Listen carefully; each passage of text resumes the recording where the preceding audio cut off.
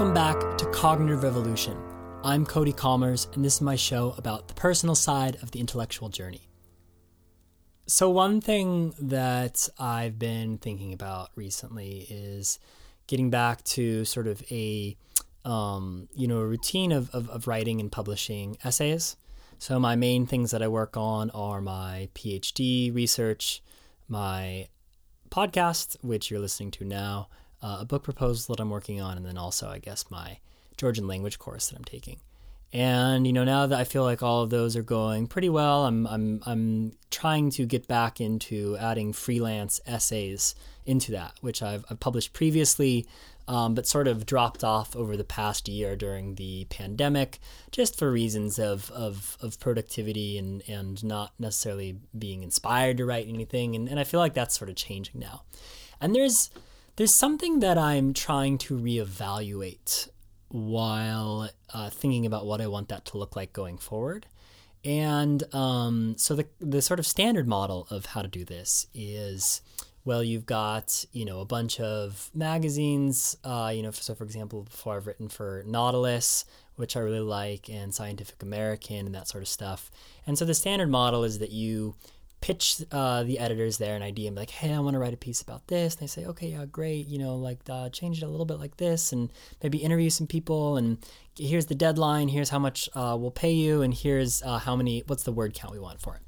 And then you just sort of do that. You get better at it. You get better gigs. You get more consistent gigs, get people asking you for it. That's what a sort of standard career for a freelance writer looks like. If you want to really make something out of it, maybe you can become like a staff writer at The Atlantic or something like that. That's sort of the culmination of it. But, I'm sort of thinking like, okay, what role do I want this to play in what I'm doing in my career, and how I want to grow as a writer and a producer of content, all that sort of stuff. And I'm thinking about alternatives to what that model looks like in the long term. And the basic question is, as a writer, who owns the distribution? And by that I mean, so for example, when you write for Nautilus, or when I've written for a place like that in the past, it's like, okay, I go and I write this essay that I'm proud of, and I think like, okay, yeah, this okay, yeah, I wrote a piece that I liked. And then you give it to them and they give you money, and that's like really exciting. Someone pays you to write. It's great. But then the trade-off is that you get a relatively large amount of people to read that piece. But once people read that piece and say, oh, I really liked that, they don't necessarily go and say, oh, well, Cody wrote that piece. I guess I liked Cody. No, what they think for the most part is, well, that piece was a Nautilus. I really like pieces from Nautilus, right? And of course, over time, you can build, sort of a reputation within a magazine and whatever. Though, it might be easier to do that with extracurricular, like books and that sort of stuff, not necessarily the magazine piece itself. But at any rate, the point is that the person who is benefiting reputationally from my writing is not necessarily me, but Nautilus, right? Because if people like what I've written, they're going to be further devoted to the magazine, not to my work necessarily. And so the question would be, if what's really valuable for a writer over time is building up this reputation, whatever you want to call it, following, audience, readership, that sort of thing, how do you gain the maximum amount of control over it such that it scales, right? Because you can imagine that if you grow as a writer, you're going to get paid more, but it's going to grow to some extent, linearly with pieces, rather than, right now, no one knows who I am as a freelance essay writer, and in the future, a bunch of people are, and cashing in on an exponential growth of that rather than a linear one, right? And so if you own your channels of distribution, which is to say, self-publishing in some way or another rather than going through a traditional outlet like a magazine, in the short term, you have a smaller viewership. So fewer people are going to care that I've written something if I write it for my blog rather than for a well-known publication. But in the long term, there is a much greater chance you are going to own way more of essentially, I guess, the money of what your writing is making. Rather, if you go with owning your own distribution rather than outsourcing it to a magazine, right? And this is why you see so many email newsletters pop up these days. A popular new format is Substack. So you probably know some writers who have a Substack newsletter where you can pay $3.50 a month for getting, whatever they send out on their, periodic basis. And that has to do with, yes, to start off with, especially if you don't have a well-known following, you are not going to have as many people reading your stuff. But as that number grows, you get to keep a much, much, much larger of the percentage of the revenue that writing is generating in Substack by the subscription cost and that sort of stuff. And so that's just something that I haven't figured out exactly what I'm going to do about it yet, but I think it's an interesting question to consider that we don't usually think about in terms of, certainly not in science, but even not in forms of content creation like writing and that sort of stuff. And so it's something that I'm thinking about as I sort of get back into the game there and think about what I want that to look like, not only over the next year, but over the next, 5-10 years as my ability and audience and everything like that grows. So at any rate, today's guest is Joe Henrich. He is the professor and chair of human evolutionary biology at Harvard University, which is something that I knew about him before doing this interview. The thing that I did not know about him was that he looks like he's 26 fucking years old. The guy, yeah, it's kind of spectacular. He looks like he's younger than I am, which I had no idea, and was kind of taken aback to see initially. So there you go. Do with that information what you will. But at any rate, he's the co-author on a paper, the weirdest people in the world, ? And so it's just acronym Western, Educated, Industrialized, Rich, Democratic, which is to say, if you look at the people whom psychology experiments have been run on in the past, it's mostly this group of people, weird people, who are not representative of humanity as a whole, who are usually not things that are quantified by this acronym. And so it's one of the most influential papers in social science in the last 10 years, and he has a new book of the same title, essentially, expanding that theory and giving more context to how some of those psychological peculiarities came about. And yeah, it's a really interesting, line of work, very influential, and certainly of interest to me because it's about, okay, we've got these differences between, how people's minds operate in a sense, or the premises on which, their systems are built.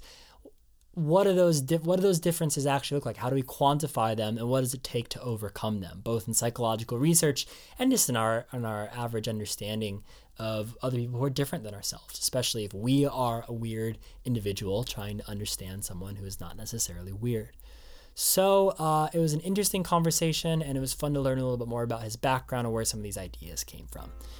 And so, without further ado, here is Joe Henrich. And I guess I'm curious to know, where did you grow up? Philadelphia. So I grew up just outside of Philadelphia. Wow. So, and what was your family like? What did your parents do? What did you get up to when you were in Philadelphia? Well, my dad was a cost engineer, but he had a history degree from St. Joe's University, St. Joseph's. But I was actually raised in my grandparents' house. So my parents divorced when I was young. And so my grandfather built rail cars. My grandmother was a clerk at a department store called Sears. It's actually the catalog department. And my mother began as a part-time typist, but eventually rose up through the ranks to be a vice president. Nice. And then I know you studied aerospace and anthropology at Notre Dame. Was that a combination that you went into college knowing that you were going to do, or was that one, that was sort of there before and you found the other? What did that look like? Yeah, so I was always interested in aerospace engineering. I actually wrote in eighth grade, we had to write about a career we might want to do. And I wrote about aerospace engineering. And that carried all the way through until I went to Notre Dame. So I went there just to study engineering.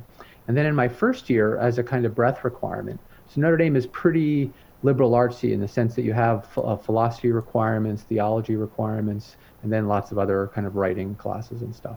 So I took an anthropology class, I think it was called Adam's Ancestors. And I was interested in that enough that I went and Notre Dame has this cool dual degree honors program. So I have a BA in anthropology and a BS in aerospace engineering. It's kind of an honors program, so I had to apply to kind of get into it. And got into that, and then I did 5 years and I got the 2 degrees. So that's how I ended up in anthro. It was just kind of interest generated by one of those freshman year classes. Mm. So, and then there's both tracks play out going forward, right? So your first job was in aerospace, right? Yeah, although the story there is that in my last year, I actually was interested in going to graduate school in both because I was really gotten interested in space propulsion, but then I was also interested in anthropology. So at one point, I had 10 applications for each sitting on my desk, and I was like, at first it seemed like a lot of work to fill out 20 applications in these different fields. So I decided not to do that and just to go get a job in aerospace engineering and then figure out what I wanted to do after that. I figured better to make a decision about what you want to do than just send out a lot of applications. So I ended up applying for a job, and I got one in Washington, D.C., where I went to work for General Electric Aerospace. So how did that job go, right? Because if it went better, maybe there was no reboot and retool and go back to anthropology, right? Was it a function of how good how much you enjoyed the job, or did anthropology call to you? Yeah, I think that's right. So the job actually went quite well. I mean, as well as that job could have gone, I think it went. So it was kind of an interesting thing. I spent the first 3 months in what they called the tank. So the job required a high-level security clearance, and so you had to go get cleared. Now, fortunately, at 22 or whatever, I hadn't done very much, so the clearance process didn't take very long, and they started it when I was still at Notre Dame. But there were other people who were in the tank for a year or something if they were, coming to the job from a long previous career. And so we did this secret stuff, and that was kind of cool. So something related to satellite operations.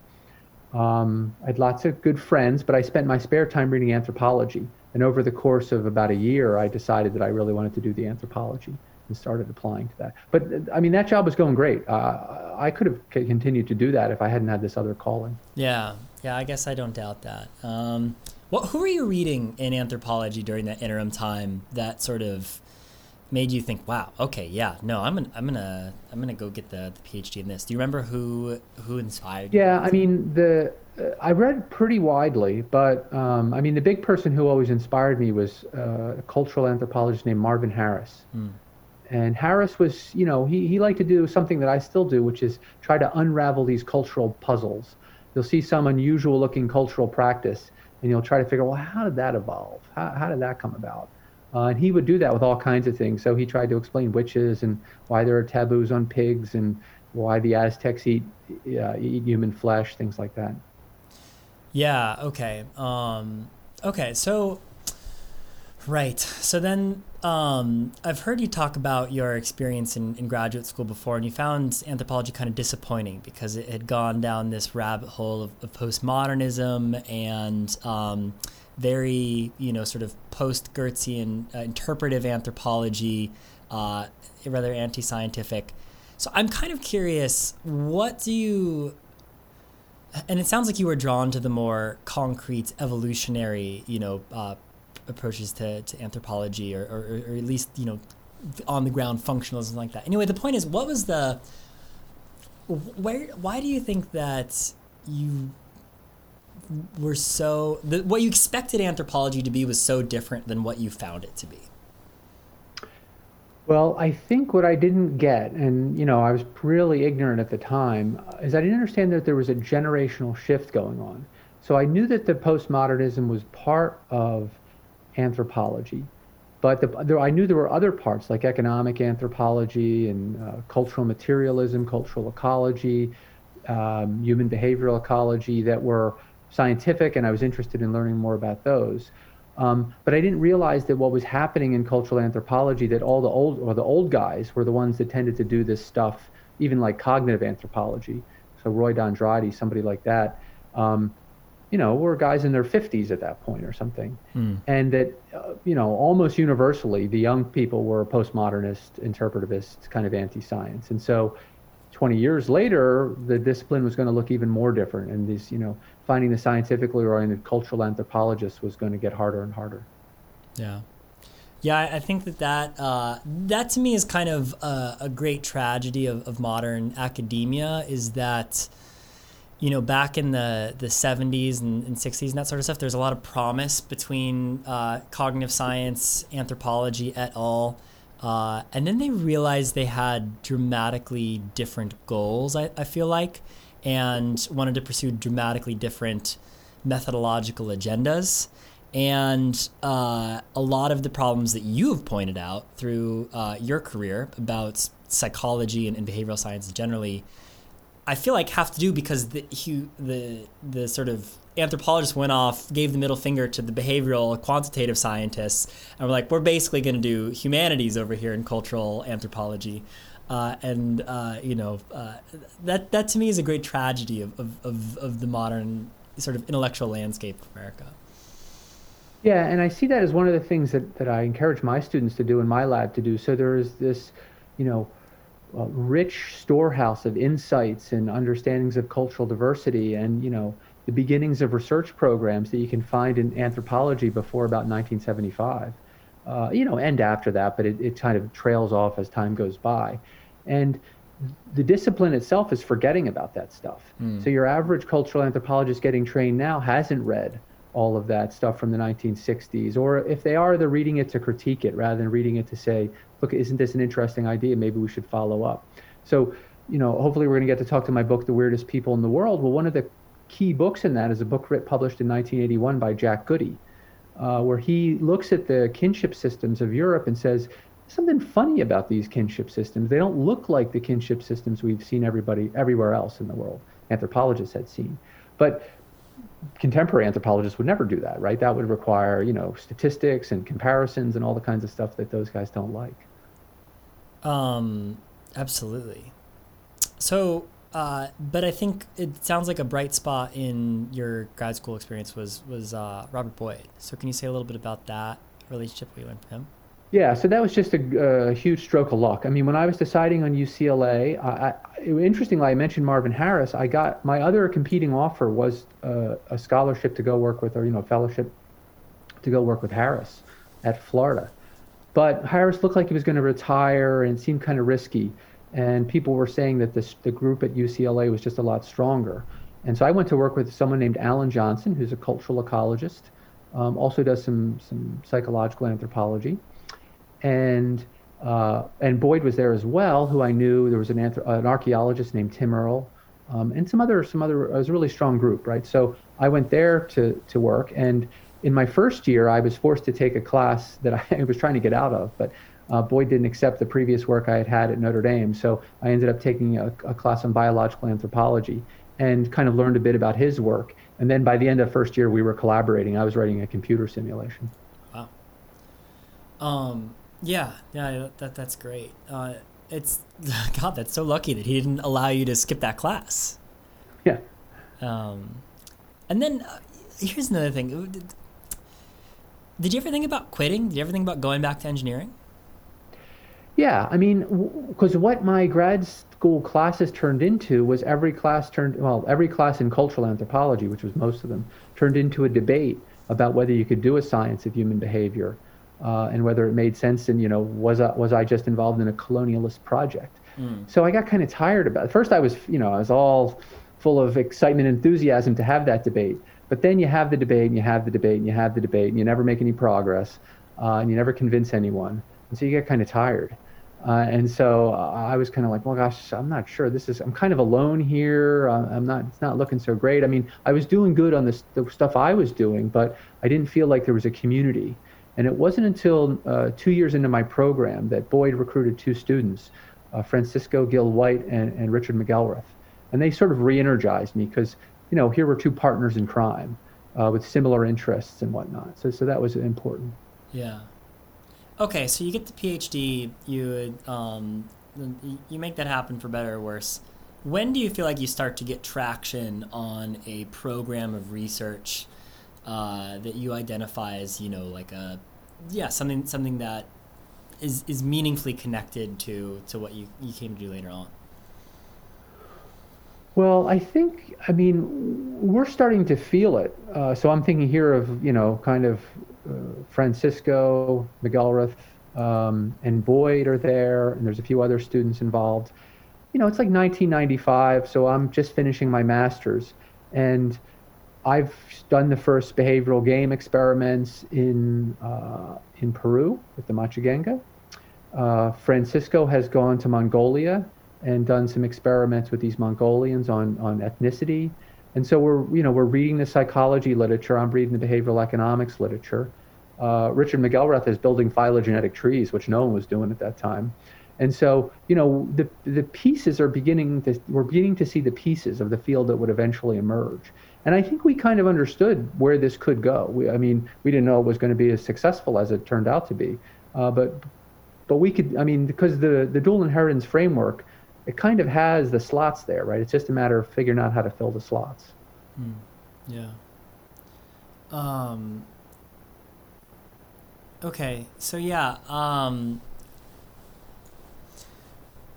So here's a question. What were the books around this time that you felt were most influential to you? So you mentioned Marvin Harris. What other things in this sort of formative period did you feel like really stuck with you? And it doesn't have to be academic works. It can be novels, memoirs, whatever. What stands out? Well, at this point, the canon that I'm reading in thinking about dual inheritance theory are the Boyd and Richardson 85 book. And then Cavalli, Sforza, and Feldman, of course, has this famous 1981 book.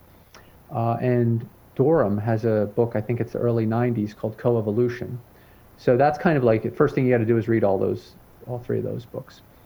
And that was a case where the engineering paid off because I had enough of the math that I could, I understood the models well enough. And then I'm reading Eleanor Ostrom. So she has a book in the early 90s on games, behavior, and cooperation. And Kahneman and Tversky. So I'm reading, there's an edited volume published in the early 80s that I'm looking at. So kind of reading pretty interdisciplinary. I'm reading lots of economic anthropology, but I'm mostly dissatisfied with that. Like I got to kind of know that stuff because that's the people I think I'm going to be arguing with. But yeah. Yeah, definitely.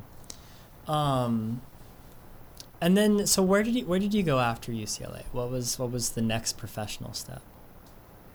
So the next stop was University of Michigan. So I got the 3-year postdoc there, and that's where we talked about Dick Nesbitt. So the big thing there that I met Dick, and I began to connect with people like Scott Atran and Justin Barrett and folks like that.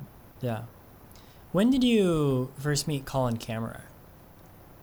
So Colin, I probably met him in around, 1996, 1995.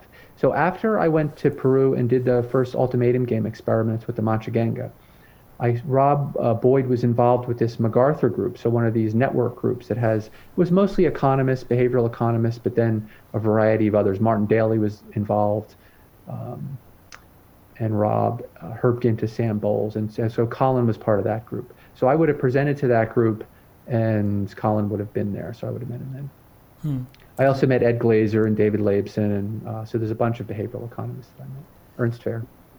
I've always been interested in Colin's idea of the curse of knowledge, in the paper Curse of Knowledge in Economic Settings, and this idea that it's very difficult to know or pretend not to know what you already know, right? And I feel like there's a little bit of a kind of underexplored version of that applies to the cultural differences that have that you've studied, because weirdness is almost a problem of the curse of knowledge, that all of the sort of the facets of your cultural milieu. You don't actually take the step back to think about what it'd be like not to have those, And that's one of the reasons, or you could sort of imagine a link between that and why psychologists could have undervalued cultural variation and that sort of stuff in their research,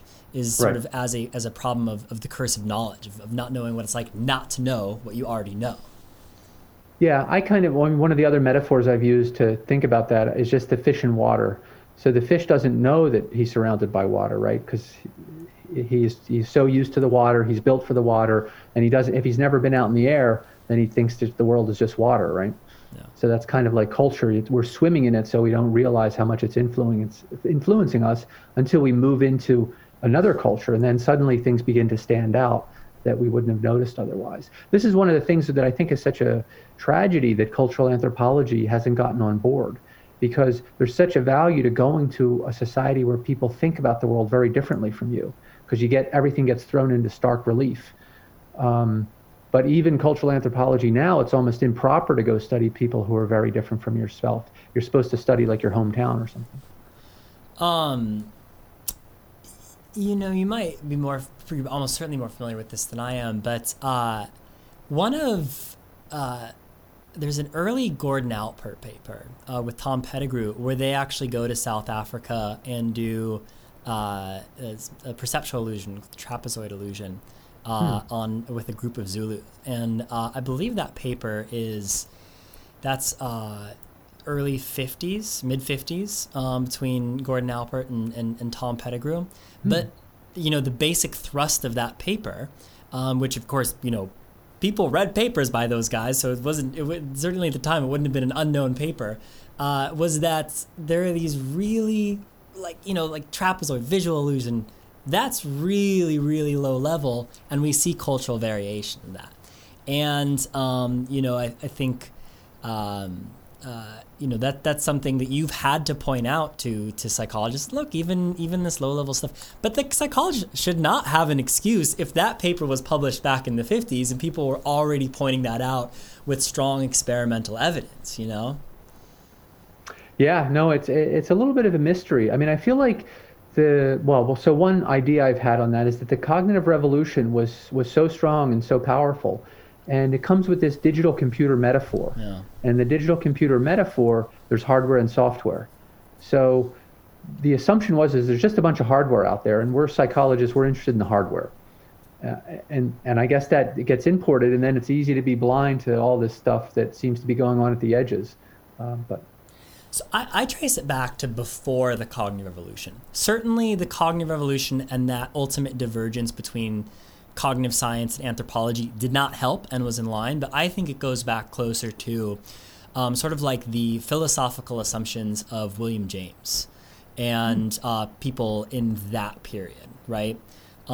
Because if psychology is the study of the faculties of the human mind, human reasoning, consciousness, etc., that was around the time that, so psychology was solidifying its place with that, then it's really difficult to describe in those terms why you would expect something like working memory or whatever to vary, right? Because we are working with what in theory should be the same hardware, as you're saying, in the cognitive metaphor across everyone. And so to me, that's how you can have sort of kind of an intellectual assent that it's like, oh yeah, definitely it seems like running experiments on undergraduates ad infinitum has certain limits. But not emotionally feel like, well, I really have to go out and test other people to get to the core questions that I'm interested in. Because in the heritage of that, sort of Jamesian psychology of the individual, it's really difficult to come up with an emotionally compelling reason why you would not be able to find the psychological phenomenon that you have discovered in one population in another. They should totally transfer in a sort of deep-seated intuitive way. Yeah. One of the reasons I thought about that cognitive revolution thing is I felt like, I haven't made a study of this, so I could be totally wrong, but I felt like that psychologists were collaborating more with anthropologists. So, you have Margaret Mead and you have Ruth Benedict, and they seem to be influencing psychology. You have this collaboration between Melville Herskovitz and Segal in that Illusions book, the Visual Illusions book in the 60s. And then I feel like by the 80s, that's evaporating. Although there is the kind of Michael Cole, Barbara Rogoff tradition, which seems to have very little influence on mainstream psychology now, but is this other lineage within the 1980s and whatnot. So this is actually something that I'm making a study of right now is the history of these interdisciplinary weavings, ins and out, and that sort of stuff. And so we'll get back to the book in a minute, but just to make an aside on this. Yeah, I'd love to hear more about this. To me, the epicenter of that interdisciplinary enmeshing was this department at Harvard called the Department of Social Relations. And so this was founded in 1946 by Talcott Parsons, sociologist, Gordon Alpert, social psychologist, and then Clyde Kluckholm, cultural anthropologist, a couple other people. And it lasted through the 70s. And if you look at the people who came through there, those people are all big names in their respective fields. But you also have a lot of people like Rick Schwader. Did his PhD there, came up with his stuff in cultural anthropology. Clifford Geertz went there for graduate school. Mark Granovetter from sociology. So a lot of people who came up with central ideas that came to be the sort of pillars of their disciplines that were drawn from a multidisciplinary perspective were trained by in this sort of Cold War environment where interdisciplinarity was highly prized. Another thing that gets overlooked in the story of the cognitive revolution, as told by like Howard Gardner and that sort of stuff, is how much the social scientists already hated the behaviorists before the cognitive scientists got there. So Talcott Parsons, writing in late 30s and that sort of stuff, and some of the people that I met, and Gordon Alpert, even Nature of Prejudice. Those were highly cognitivist books before what we think of as the conventional cognitive revolution. And so it was actually the people who were studying social stuff that realized, sort of the mental world, the world of human psychology, that sort of stuff, was more than just the behaviorist stimulus response and that sort of stuff. Mm-hmm. And a key aspect of that is that we typically locate the beginning of cognitive evolution with people like Jerry Bruner and George Miller, rightly so. But who trained them? They came out of the Department of Social Relations. Gordon Alpert trained Jerome Bruner. So that was the sort of high watermark of interdisciplinarity in the 20th century for the social sciences. With Harvard being the microcosm that sort of is true of a larger academic landscape, it's interesting to see what brought that together, and then with that being the high watermark, seeing why that was not able to be sustained in the way that it was. Oh, fascinating. Yeah. Anyway. So your big paper, really the big paper kind of the last decade in the behavioral sciences is your weird paper, Western educated, industrialized, rich, democratic. I understand that the idea for that paper came between a lunch with you and your co-authors. Was that a lunch where that happened, or was that a series of lunches, or what was the what?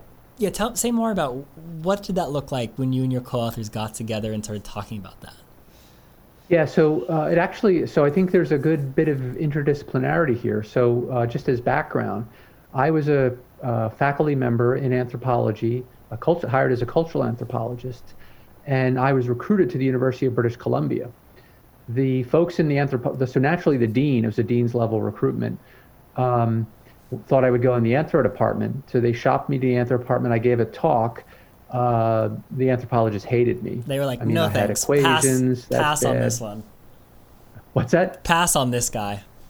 Right, pass on this guy. So it was a free position too, so they really hated me. But the dean was not deterred because he wasn't impressed by their counter arguments or their arguments against me. So she shopped me to psychology and economics. I did job talks in both of those. They said, sure, we'll take a part of him or however much he wants. And so I split my position 2/3 in psychology, 1/3 in economics. And so my colleagues, since my best colleagues in psychology were Steve Heine and Oren Zion, closest in terms of our substance. And so we started going to lunch sometimes together. So it was a series of lunches. And we each noticed that in our areas of specialization, not only was there interesting patterns of variation, but that the participants most studied by psychologists, the weird people, were at the extreme end of the distribution. So that's when we teamed up and began compiling all the evidence we could find to address this question. Which of you came up with the acronym WEIRD?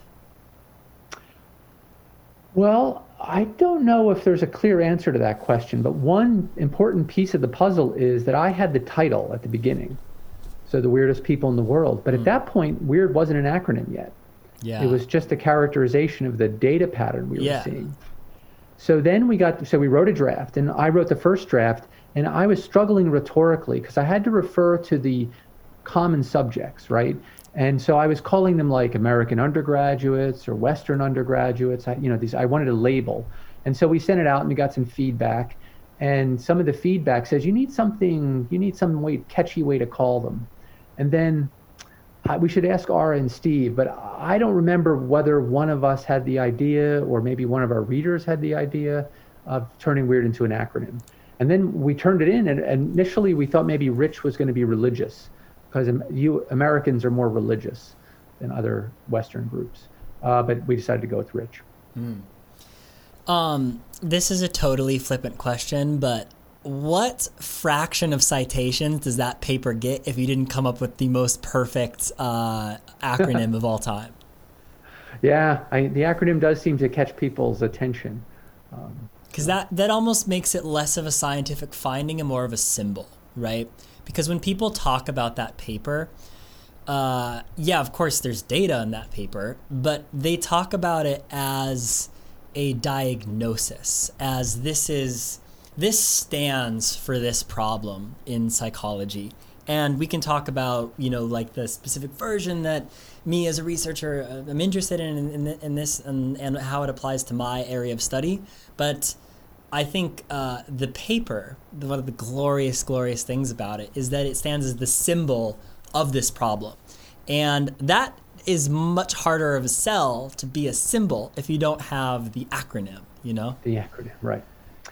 Yeah, it's worth also noting that I was somewhat against the acronym because one of the things I noticed as an outsider coming into social psychology was that social psychologists like cutesy. They like to do things that are kind of catchy and cute and playful. And that hasn't been my style. I was eventually persuaded, and I was persuaded mostly because as someone who wrote a lot of the prose, rhetorically it just works so well.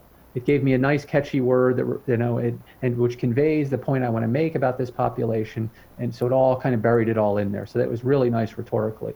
So that sold me on it. Yeah. Right, and then so that paper takes on a life of its own, and then it was in 2016 that Secret of Our Success came out. So is it possible to triangulate your book that just came out by saying, okay, here's the concept of WEIRD and being able to build off of that, and then here is your first trade book, and then they sort of the two, having done the two things, kind of merges together. Is there a line between all those things? Yeah, there's a line in a couple different ways. The first is that as I was working on lots of stuff besides just the weird people paper, and I felt like I needed to synthesize all that in one place. But then after the weird paper came out, I also wanted to be able to try to explain some of this variation that we'd begin to document. And so I really was focusing on that. So at one point I got approached by this literary agent, and he was encouraging me to think about writing a book on weird people. So I gave it a lot of thought, and I also wanted to write this other book about, kind of putting together all we've learned about cultural evolution. So I ended up writing a proposal, which he sold, that had part one as essentially what became the secret of our success, and part two as what became the weirdest people in the world. Long And I ass worked book. on it. Yeah, so that's what I sold. I worked on it, and then the secret of our success just clearly became its own thing. And I remember I had to go. I was in New York, living in New York at the time. I was visiting John Haidt at the business school at NYU, and so I could actually go and physically see my publisher. And I gave him the pitch and told him what was happening. And I said, look, I'll give you the first book, The Secret of Our Success, for free. You don't have to no advance or anything, and then I'll just deliver the second book later. So first I kind of convinced him, but then that went up the chain and down the chain. And I guess the big shots on high said, no, we don't want the first book. So my agent sold The Secret of Our Success to Princeton, which is why I came out at Princeton. And part of the deal was kind of like, we have this contract, and so you can't sell this to another trade publisher. You have to sell it to an academic press. Oh, interesting. And so the compromise was Princeton's trade line. Yeah. So that's why The Secret, because if I don't know if you notice, the style is exactly the same. I mean, it's just, I have a style, and that's what it is. Yeah. So it's they're both equally accessible. It's not like one's more accessible than the other. And then I went on to write to write The Weirdest People in the World. Yeah. That's really cool. But they're actually 2 volumes. Like, of course, I wrote it, so they're standalone. But you really should read The Secret of Our Success and then The Weirdest People. So can you say a little bit more about that? Because I'm kind of seeing it now, but can you just draw that out a little bit more? Well, yeah, because part of it is just planning fallacy. So I thought that I could, write more succinctly and do The Secret of Our Success in, 150 pages or something like that. But can you just say a little bit about what that book is, and I guess maybe say a little bit about the arguments of the 2 books for people that haven't. So in my mind, in order to get to the weirdest people in the world, you need a full theory of cultural evolution, of how people acquire ideas, of how that shapes our biology and our brains, influences our hormones, shapes our brains, lets us see the world differently. And why is it our species is so different from other species in terms of the impact of those kinds of things, of institutions and languages on our minds. So I tried to put all that together in The Secret of Our Success, and then The Weirdest People in the World is very much an application. So it's kind of like an ethnography. So we have this basic framework, Secret of Our Success. Oh, here's a curious population, European descent cultural populations. What happens if we apply this framework to them? Weirdest people in the world. Yeah, that's fantastic. I love that. Okay, I'm interested in the mechanics of writing a trade book and that sort of stuff. So what time of day did you write? Do you have a consistent when you were dedicating a large portion of your time to working on this book? What time of day did you write? What did those writing sessions look like? Yeah, I don't have, like, some people would like to write in the morning, and if I'm trying to get something done, I might just do morning writing. But when I was going full at this, like when I was at NYU, it's a full day, and I'm doing both reading and writing. So I might write for a couple of hours, and then I'll have there'll be 3 papers I need to read before I can write the next paragraph. And then I'll spend the next couple hours reading the papers, and then I'll try to write the next paragraph. I may not get to it, and maybe the job for the next morning. How linear was the... So two similar questions. When you because you thought about a big picture structure into which this book was sort of the second half, like we were just talking about, was the structure of what the book needed to say immediately clear from you when you started in on it?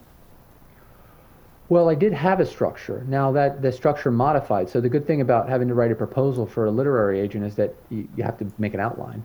Yeah. And so you actually have chapters with descriptions of those chapters. I deviate from that, but not hugely. Yeah. So, like, for example, in The Weirdest People in the World starts out with a prelude about reading, which actually used to be in chapter 17 or something. But I thought it was a good way to start the book. I see it as like the scene in the movie that you start with, and then you get to that scene later in the movie. It's supposed to be like that because it's about Protestantism. Yeah. But I write very non-linearly. So what I did with so when I was writing the whole thing and I thought it was one book, I was actually simultaneously reading stuff about the Industrial Revolution and about innovation while I was also researching earlier stuff. So that just varied from week to week. But when I really geared in and I was just writing The Weirdest People in the World, I started with the chapter on European history and kinship, which is chapter 5. And I wrote 5, 6, 7, and 8 because that was the stuff I knew the least. And so I needed to like read everything I could find on European medieval kinship and that whole medieval history. So basically I started with the hardest thing. And because I knew I could do the early stuff, right? The early stuff in the book is either evolution of human societies, which was what I studied in graduate school, or it was summary of Secret of Our Success, or it was chapter 1, which is basically the Weird People paper updated. I knew I could do that. So I focused on the hardest thing. What were you most surprised to find during the course of your research? Maybe it was in one of those chapters that you were least familiar with. But what was something that you either didn't know or didn't know very much about? You're like, oh wow, this is actually like this is big for the thesis, for the argument, for that sort of stuff. Does anything come to mind like that? Yeah, there's actually a whole bunch of things that I didn't anticipate in the outline. One is that there's a section after chapters. It's like chapters 6, 7, and 8. Sorry about this beeping. No worries. Trying to shut all my calendars. Chapters 6, 7, and 8 are where I'm laying out the evidence showing that kinship and the church has influenced people's psychology today. So I wrote those initially, tapping into various work in economics that links family ties to various outcomes like trust. And the argument was much looser. But 2016, I met Jonathan Schultz, and I got involved with some economics economists, Jonathan Beauchamp, Duman Barani Rod. And we were able to actually get measures of these things. And we wrote this science paper, which now is translated into some of the chapters in the book, where we're able to link kinship in the church very quantitatively and systematically in ways that directly test the hypothesis. So that I didn't know we were going to be able to do. I thought I was just going to have to piece together kind of fragments of a puzzle. And then I also didn't totally understand in European history the role of voluntary institutions. So as I read more medieval history, it became clear that voluntary institutions, guilds, universities, charter towns were a big thing. And that fit into my argument really well in a way that I didn't anticipate. So what is a voluntary institution in contrast to? So that's like you can choose your university or your guild, but you can't choose your family. You can't choose the city you were born in. What are involuntary institutions? Voluntary institutions. Yeah. I mean, but like that's voluntary institutions, guilds, universities, etc. What is the opposite of that? Oh, the opposite is all the groups that you're involved with as a consequence of birth. So in one of the cases the book makes is that in most human societies we're born into these extensive family networks. So they're called clans or tribes or kin groups, and you can't easily switch. And that prescribes your relationships and responsibilities and obligations to a network of relatives. It might be to ancestors, to pieces of land. It also affects even the voluntary friends you make. So you're going to tend to make friends through some kind of network of contacts. You're going to tend to find mates, so marriage partners through this network.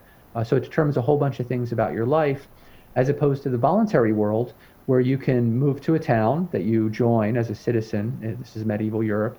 Maybe join a guild there, and that they're going to take care of if you get injured. They'll take care of you when you get old. So they do some of the basic functions that kin-based institutions did for most people over most of human history.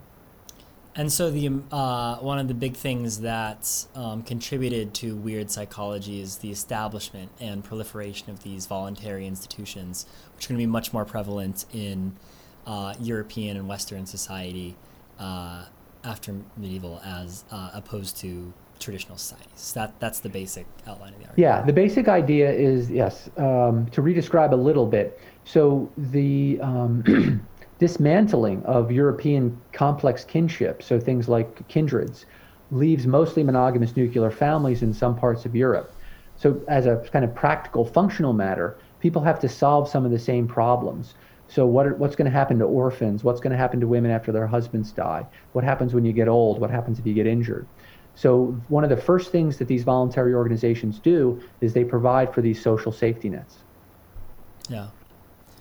All right. So Weirdest People in the World's big, comprehensive, great book, deals with a lot of these problems that you've been thinking about for somewhere between the last decade and your entire career. Looking forward into the future, what would you like to see from psychology 10 years? Where would you like to see psychology 10 years from now? If you could institute policies that are going to overcome some of the issues that you have identified about us, psychologists only being able to generalize about, weird people and that sort of stuff and fixing those problems, where would you like to see the field a decade from now? Yeah, so I think that it's as a practical matter, it's not very hard for people to set up research labs in communities, and through collaboration and in lots of ways, they can set up collaborations in diverse populations, and then they can collect data and really begin to think about how culture varies across society. So in the book I put out some ideas. There's going to be tons of other things that I didn't think of that can lead and explain psychological variation. And just, psychologists have to move away from this idea that they need to get subjects from the internet or get subjects from the university students, because we need observational data and we need experimental data and we need to know what life in that place is like. So just a kind of different model. Now, all the basic tools are there. It's just a matter of creating the incentives. So one of the things that young psychologists face, which I think is a big problem, is this pressure to publish so rapidly. And this isn't a feature, excuse me, of modern academia. I know that because in economics, an economics graduate student doesn't have to publish any papers before they get their first job, whereas a young psychologist should have, some papers published before they even get their PhD. So it's just about the norms of the discipline. And I think there's some modest changes one could make that could really push things in that direction. What are some examples of those incentive and structural changes that you think are highest priority? Well, at the journal level, you could just forcing people to qualify their generalizations. So psychologists want to be able to talk about human psychology. And if you don't let them, you have to generalize from your sample. Well, what's your sample? That's going to force change. At the level of tenuring, if you tell people they've got to turn in their 10 best papers for tenure and we're not going to count anything else, or 20, pick your favorite number, pick whatever you think is the appropriate number. That would stop people from doing these paper treadmills where they try to run up their number of publications. Instead, you've got until tenure to produce the 10 best papers you can produce. I think that would eliminate some waste. I'll tell you what, as a graduate student in psychology who's interested in cross-cultural variation specifically, I am quite disappointed with the fact that field work is very hard to do in an experimental psychology department. Say nothing of the fact that there is a pandemic that prevents all sorts of things from going on, but just definitely as a desideratum, the idea of normalizing field work in psychology. Yes, it's expeditious to do everything on MTurk and Prolific and the internet and that sort of stuff, but I definitely would love to do that personally going forward. Is if I'm going to make academia work for me, I think I would very much want to have the opportunity to do psychological research in a field site, sort of like a anthropologist has their field sites where they get to know the specifics of that location and that group of people and that sort of stuff. So I would love to see psychology grow in that direction and also to be a part of it, And I think, just building off what I was saying, I think one way to get that ethnographic work, that quantitative and qualitative field work can really, that really does inform our understanding of these psychological phenomena. So if a good paper, you had to have an explanation for how this got into people's heads, right? So say you find some cultural variation, where's that coming from? you might need to study children as they're growing up in different environments to begin to even get a sense for how it is that growing up in one place leads you to think differently about this compared to growing up in another place. So you might need developmental data, for example. And if you need that to have one of the top papers or to have a paper that's really impressive for your 10, say, then you would need to develop feed work or develop collaborations with people who do field work in different places. So I'm just trying to make this incentive compatible. I mean, students I trained in psychology were able to do field work, but it's definitely a strain because if you're spending 2 or 3 months on a remote island in the Pacific, you're not zipping through hundreds or thousands of MTurk subjects. No. There's another direction that you've recently described for psychology, and this we can sort of end in this area over here for the last couple minutes. That's your paper on psychology as a historical science with Michael Muthukrishna and Edward Slingerland. Can you say a little bit about what the basic argument is there, and kind of how that ties into some of the cross-cultural stuff that we've been talking about? Yeah, so that's the other big area. So there's the kind of synchronic, to use anthropological parlance, synchronic analysis of comparing different societies. But then we have written corpuses from many different societies now. And these are increasingly available in digital form. And I was skeptical of this at first, but at least our preliminary investigation suggests that you really can get some sense of psychological differences by studying textual corpora. So something like measures of tightness and looseness, or measures of kind of moral universalism versus parochialism, the kind of things you get from John Haidt's foundations, measures of individualism. We seem to get measures from, say, U.S. newspapers that correlate with psychological measures of tightness or individualism across states or something like that. So I guess I've become convinced that real psychological data can be extracted. Now, of course, a lot of times it's going to be elites, so we can only study the psychology of elites going back in time. Well, you do what you can, but I mean, in some cases you can get below the elite level, depending on the corpus. So my lab is looking at the Latin corpus now, and we're also looking at the corpus of U.S. newspapers, which goes back to 1840. And there we're getting quite sensible data on tightness, individualism, and moral universalism. And that gives us spatial and temporal variation in those psychological measures, so we can understand what historical forces are shaping those. Yeah, so I guess the proxy for temporal psychological variation has been spatial variation, right? Kind of the idea that if a hunter-gatherer tribe that lives like people used to live X amount of time ago, that gives us an idea of what we would have looked like back then, and so that's a proxy for temporal variation.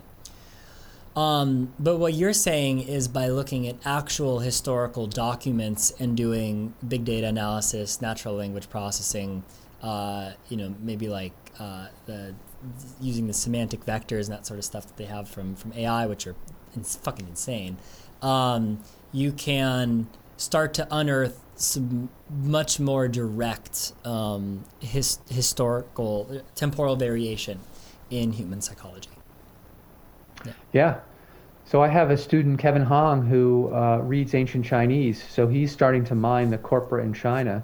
I got a postdoc who's a Latin reader, Latin expert. He's looking at the Latin corpus. And then I got an economist working on the U.S. newspapers. So we'll see what we come up with. Yeah. Using those techniques. That's one thing that I suspect is that psychologists have underexplored language models from AI in their research. Something that recently I was talking to Mahzarine Banaji, and she's got students who are working on using these sort of things. I actually did in my undergraduate quite a bit of computational language research using these large corpora analyses where you take the first billion words of Wikipedia and then you learn semantic vectors for each of the individual tokens in there. I wasted my time using those to model jazz improvisation data as opposed to solving actual intellectual problems in the world. But I've been familiar with those models for over a half decade now, and how they've changed and what they can do. And I think that that's something that we're going to see a large growth in psychology, which your and your co-author's conception of psychology, historical science, I think is certainly in line with. So. Sounds good. Sounds good. Joe, thank you very much for taking the time to do this today. I really enjoyed talking to you. I've enjoyed your work and your book, so thank you for taking the time to do all that. Great chatting with you, Cody. Cool. See ya. Bye. That was my conversation with Joe Henrich. Thank you for listening. I hope you enjoyed. If you did, you can go ahead and subscribe to Cognitive Revolution through whichever platform you may be listening through. You can also keep in touch with me on Twitter at Cody Commerce, or through my email newsletter, which you can find at codycommerce.com. So thank you for listening, and I'll be back here next week with another episode of Cognitive Revolution.